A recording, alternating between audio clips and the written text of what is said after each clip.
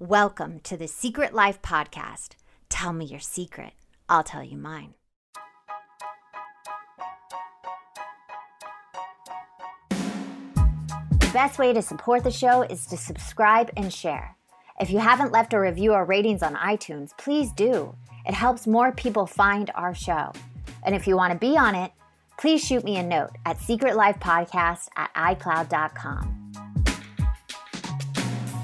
Welcome to Secret Life Podcast. I'm Breanne Davis-Gant. Today I'm pulling back the curtains of all kinds of human secrets. We'll hear about what people are hiding from themselves or others. You know, those deep, dark secrets you probably want to go to your grave with, or those lighter, funnier secrets that are just plain embarrassing. Really, the how, what, when, where, and why of it all. Today, my guest is Bonnie. Now, Bonnie, I have a question for you. All right, I'm ready. Dun, dun, dun. What is your secret? My secret is that probably everyone who's ever spent time with me for about 25 years didn't know that I had already had a drink by the time we had our conversation, no matter what time of day it was. Wow. Okay. So when did you start drinking? Like when you first had your first drink? My first drink would have been, probably, like a sip of something as a child, like, it won't be funny for her to have like a sip of something. But the first, like, I know that this is a way to get drunk and that's a way to feel different. That would have been in high school, probably 10th grade. And going over to a girlfriend's house after school, and her parents weren't home, and they had a liquor cabinet, which my mom did not have one of those.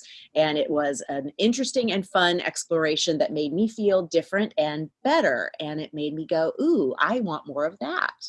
I mean, girl, I have to tell you, my thing was never drinking. It was men. So I remember at 8, this same high school time where I was like, finding that high through guys, and you found it through a drink. What did you feel when you had that first drink?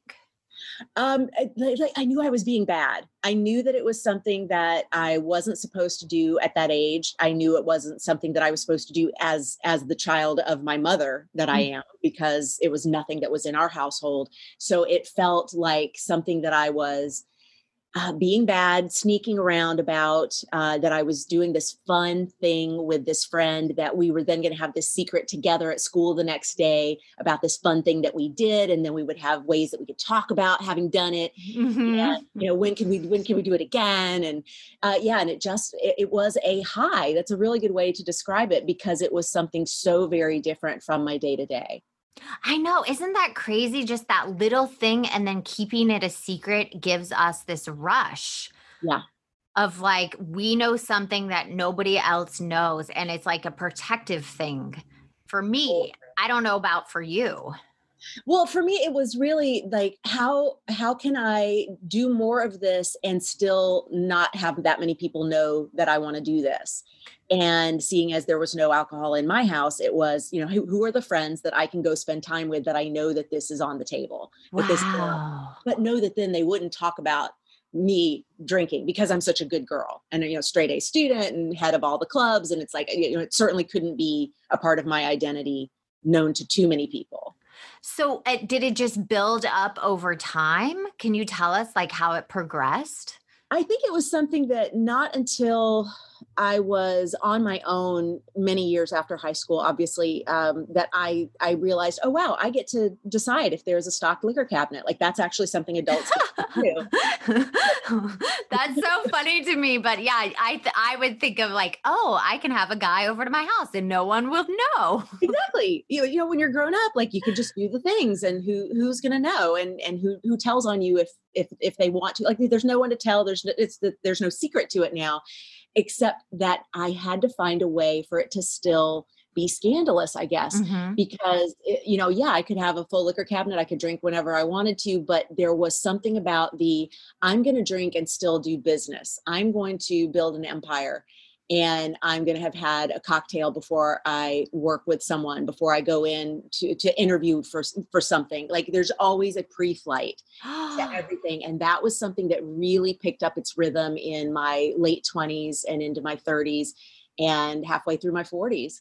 And I thought, this isn't feeling like a healthy choice, but it's still got that fun secret to it. Like, yeah, that it's just the scandal of it all. Like, that if I got caught, then what?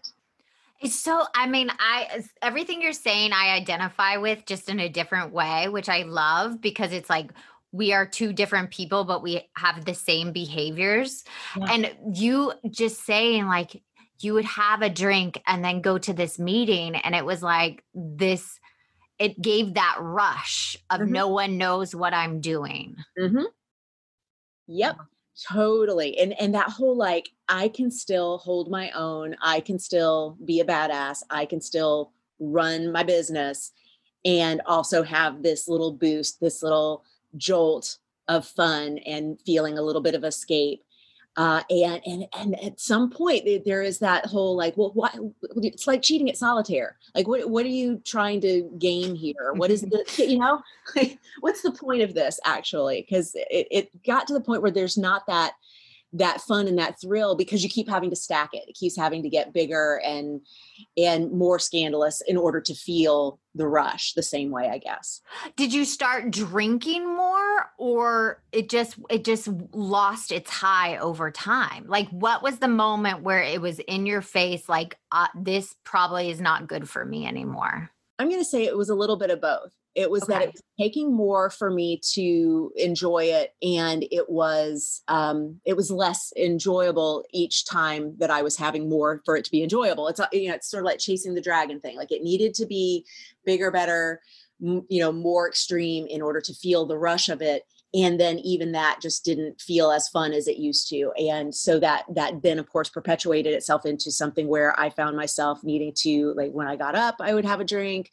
And it would just, like, be a little one. So I'd be like, oh, that's just so that I don't, like, have shakes or something from having been drunk the night before. I'm fine. And I'm like, you're going to work out. You're going to the gym having had, a small vodka. Like, that sort of thing is just a little ridiculous. And I think what really started to trip it up for me was I noticed that I was not present. And that's something that is just a value of mine that I have always felt really strongly about. Like, I'm someone who, when I'm with people, I don't have my cell phone out or even on, like, everyone's on do not disturb. I love being fully present. Yet I had found a way to be completely not present, even with myself. Wow. That's when I realized this might not be the healthiest choice. And maybe this is becoming a bigger thing than I ever intended it to be. So you were this functioning alcoholic is what you're describing. So probably I was someone who could seriously, like, make major business happen and also be buzzed. Yeah.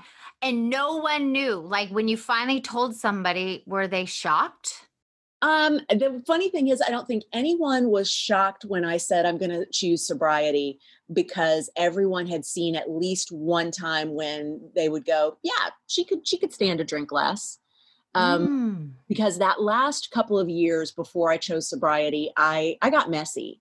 And I got messy around a lot of different people and in a lot of different situations. And that's when I started going, you need to check this, girl. This is not just this thing that you're, low key doing at home and occasionally out in front of people. This is actually now a bigger driving force in your life. And it's starting to take over a lot. Can you describe one of those incidents you got messy? Oh gosh, my husband's 50th birthday party. We had an event and pulled together probably 50 or 60 people, and did a thing out in Palm Springs and had just a ton of people. And he was, of course, certain no one will come that far. So it'll be like a small gathering. And I'm like, I love it. There are going to be so many people who come that far to celebrate. So I had this whole great big thing planned with all, people brought things to eat and share and drink, obviously. And it was just a beautiful celebration of him and all of these people who, even though he begrudgingly agreed to have this party, they were going to. Sounds like my husband too. Yeah, okay. Because I'm like, celebrate me every day. I don't even. Yeah. I'm like, my birthday's like a week long. I don't know what they're talking about. You feel me. I know. I'm like, what is it with these men who are like, no, I don't care. Don't celebrate my birthday. And I'm like, every minute of every day, celebrate. So it was beautiful. And so many people were showing up at all different times of the day. And because people started showing up early, I started drinking early. And by the end of the day, at the end of the even daylight, as it was getting dark, I don't remember anything. And there was a moment where I decided I needed to go get in the hot tub and just kind of relax, which was fine. People were doing that all throughout. And I had my phone with me because I was taking all the pictures all night long. And my phone was actually in the top of my bathing suit. And I just got in the hot tub and soaked for an hour in the mineral hot springs, 100-degree water with my phone, like in submerged the whole time. And at some point when someone said, Bonnie, I think that's your phone, I went, oh no, I have it up. And I reached around to where I thought it was and realized it wasn't there. It was in fact on me. And I had this moment of, I have lost all the photos of all day long of people that we have not seen, in some cases in a decade, that came out to celebrate Keith for just moments. Like they just dropped by and said hello and then left. And he was allowing himself to be celebrated and allowing me to take pictures, and they're all gone. Oh. And I went, that's an asshole move right there that could have been completely prevented if I had had even one less drink. So what did that look like when you finally let go of the drink? I say I chose sobriety. That's the way I word it. And I choose that wording intentionally because there was a day that I chose sobriety and knew I am going to choose this every minute of every day going forward. And that it's not giving up drinking. It's not no longer, needing that drink. It is, I am choosing sobriety, which is very different than abstaining. Right. Because I'd had runs of like, oh, I'll abstain for a little while, or I'll try to be more, I'll use moderation a little more. I had done that for those last couple of years before I finally just said, no, I'm going to choose sobriety. And that means something very different than abstaining. And I learned that sobriety was going to be a journey of self-love that was actually going to be incredibly confronting, because someone who can choose to drink every day for 2.5 decades doesn't love herself very much. And if I were going to start to choose sobriety every day and every minute of every day, that meant I was going to lean in on some self-love. And in fact, with my marriage, I had to say this could actually kill my marriage, because my husband had been with me for 15 years of heavy drinking. And if I'm suddenly going to not drink, I'm changing who I am. And I have to be aware that I could lose my marriage over becoming a different human being. That's so unbelievably brave. I have to tell you, many people don't know. Mark and I were together for 5 years when I entered my program, and I was willing to let go of him and to let go of, because you have to. I said, I don't know what's going to happen. And luckily I picked someone that was also sober, and he was like, you have to do what you have to do. And it was work finding that self-love, but no drink, no guy, no piece of chocolate cake is going to fill you anymore. That's correct. And that right there was terrifying on a level that I was ready to face. And that's something that's really beautiful about making those choices for the secrets to be over, is that we really do confront that terror that is, I could be alone in my choosing this now. And that's still okay. It's got to be okay, because the secret can't keep driving my life anymore. Now, I always like to attach these kind of secrets to the 7 deadly sins. So I'm going to read them for you and let me know where the secret lied in these. So we got pride, greed, lust, gluttony, envy, anger, and sloth.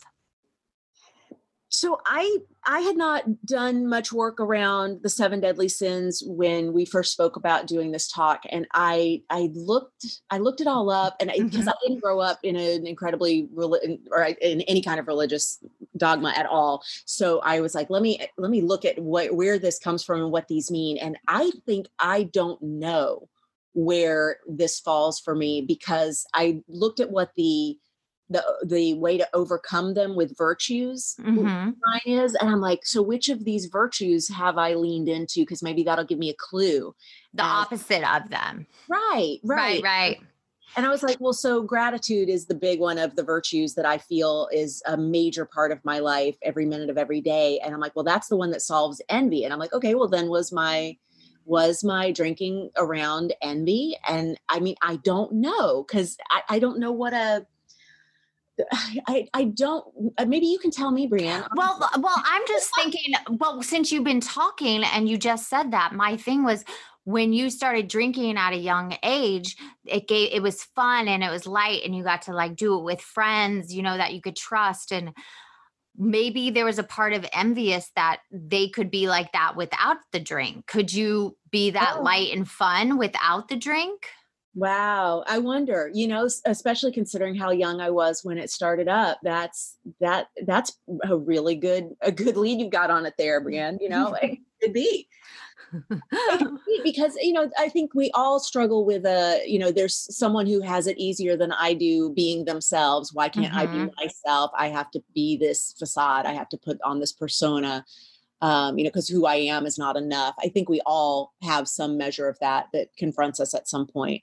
Yeah. And especially if all that growth in self-love, it usually ties back to like, I'm not good enough. I don't measure up. I'm been abandoned, all those things. Yeah. Yeah. And then what about gluttony? So I that's the one that I first went to, just imagining, because that does, and everything I've read, tend to go into the drinking part of things. And I'm like, I don't know. Again, that's one where I looked at the virtue that's corresponding to it, which is temperance. And that kind of lines up with when I was choosing abstinence and moderation. I was trying to lean into it that way, but then that ended up not being what solved it, because I had to, that's why I word it so specifically, choose sobriety, that had to be something so different than just having temperance with my drinking and being, someone who could make choices along the scale of moderation, or the continuum of moderation, I guess. Right. I just always tie for, the character defect sense of like gluttony or greed. It's this, I always tie it to having this hole inside of us that is empty, and we're always trying to fill it with outside things. Mm-hmm. So there's this like gluttonous and greed that we're just like insatiable. Yeah, I can see that. That's sort of I don't want to sit with the silence that is having to deal with my own demons. So one of the things that I can do to never have to have that conversation is just keep pouring vodka on it. Right. Exactly. Like keep drowning whatever it is that I'm trying to not face. Right. Exactly. The truth of who I am, and what if I'm someone who is so unlovable that the only reason anybody's ever been able to be around me is because I could put on this persona that I am when I've got a drink in me. Yeah. That's exactly it. That's what makes so much sense when you think about it and you tie it all together. Yeah. Now, my next question is a doozy.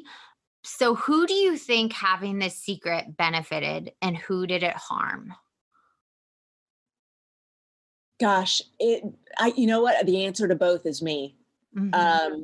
It benefited me a great deal because it allowed me to not be present for a lot of things that I thought were important, and that, like even my wedding, like just thinking about the things where I'm like, oh, this is something I'll want to always remember. And how I'm like, I remember that I got buzzed for it, or that I made sure that I wasn't, that when was the last time that I was stone cold sober kind of thing.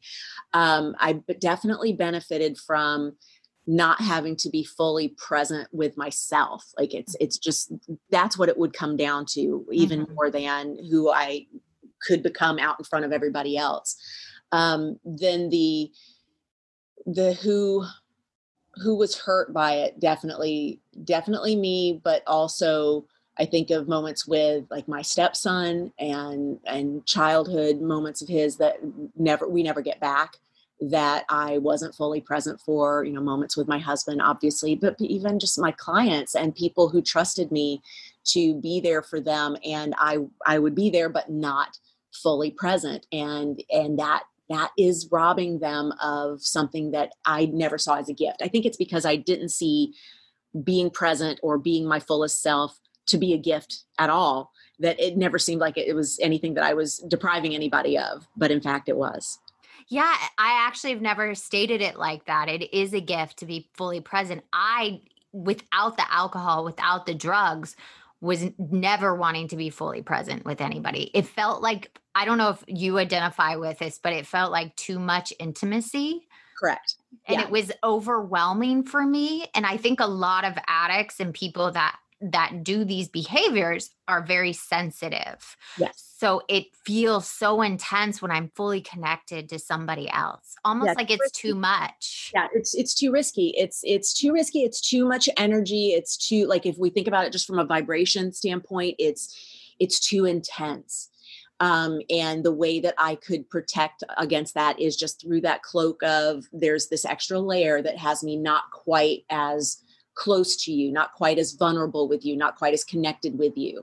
And, and fully aware that everybody else has some kind of thing that they do to also self-protect. That's not Mhm. unique to people who have secrets. It's just, those are the ones that we generally will go to because they're the easiest, it seems. Well, I always say everybody has an ism. That's my belief. A lot of doctors like to disagree with me, which is totally fine. But I feel like we all have these isms. Like some people cannot put down their cell phone and Yeah. be present. Some people are obsessed with food. Some people have to shop a lot and talk. Yeah. Everybody has something that they do where they don't have to be completely in reality. Yeah, I think it's a journey of enoughness is the way I frame it, because I think that we started out youngsters, enough Yeah. and aware we were enough. And then something happened, we did a thing, and some adult who's in charge of our care and safety let us know that that was not okay. The way we self-expressed was too much, too big, too loud, too whatever. And we were told, tuck that in. Right. And from that point forward, we felt safe when we did something that was performative. So we just became performers, even if we didn't grow up to be performers. And for me, the easiest way to perform the Bonnie show was with alcohol. And the vulnerability that came with choosing sobriety was a journey through enoughness, of really trusting that I could go back and reclaim that version of me that I really had not let develop beyond early ages, because it was just so much easier to have my isms. Hmm. And I agree. I think everyone does. I'm going to agree with you and not the doctors on that, because well, because I do. I think that we label it something different, everybody, but we all have something that allows us to stay disconnected from who we could have been, Yeah. unless we have that moment where we wake up and go, no, you know what? Fuck it. I'm going to choose to go the route that is less comfortable and more vulnerable, and take the risk that maybe I lose everybody who has been in my life to this point, because anybody who's been in my life to this point fell in love with me because of who I was pretending to be, not because of who I really am. Exactly. But you said something that just brought me back to a moment where I was at this retreat and I was like walking through this labyrinth, and I remember like grabbing onto my inner child's hands, like a little kid's hand, my hand like closed into a fist, and I remember like, I'm going to take care of you now. I'm going to walk you through this world, like you are okay. Like that just reminded me of that moment, cuz what you said was exactly that. Like we are responsible for that young child and we can get that innocence back. Absolutely. And we can reclaim it so much faster than we think we can. I think one Yeah. of the things that's shocking to me about my journey of sobriety is it was only that first month and a half that I was so rattled and terrified that I did not know which end was up. And a lot of that is also just the time it takes physically for addiction and the chemicals to kind of work their way out of the system. But the journey to wholeness, the journey to enoughness, actually was way more rapid than I ever would have thought. I thought I was going to have years, if not decades, ahead of me of reclaiming my true self, if I could ever even get there. I was so terrified. I had no idea if I could. It's part of Well, why I reached out to Mark at the beginning, because I'm like, I have no idea how to navigate this. well, Bonnie, I'm so jealous of you right now. I'm having envy because my withdrawal, they call it in my program, was 9 months. I cried every day for 9 months, crawling at the carpet. It was torture. But I will say, it was the best thing I ever allowed for myself. That's beautiful. Because I woke up one day and I was just lighter. Yeah. I wasn't carrying around all that stuff that I shoved down into my body because I didn't want to face or feel. Yeah. Yeah. But I do have one last question for Okay. you before you go. If someone's going through similar behaviors that you were, or, connecting to something you said, what would be the advice you would give them? Trust yourself and trust source, the universe, God, higher power, whatever your framework is for something greater than yourself. But I think you got to trust both. You've got to trust yourself that you are going to be able to navigate your life in a more whole and connected way, and trust that you're not alone in figuring out how to make that happen. Well, thank you so much for coming on and sharing your secret and your story with us. It's my pleasure, Brianne. Thanks for having me. And if you want to be on the show, please email me at secretlifepodcast@icloud.com. Until next time.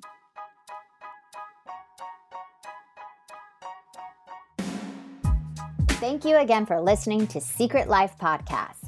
Please subscribe, share, send me a note, and you can always support the show with a donation on our site, secretlifepodcast.com. Until next time, bye.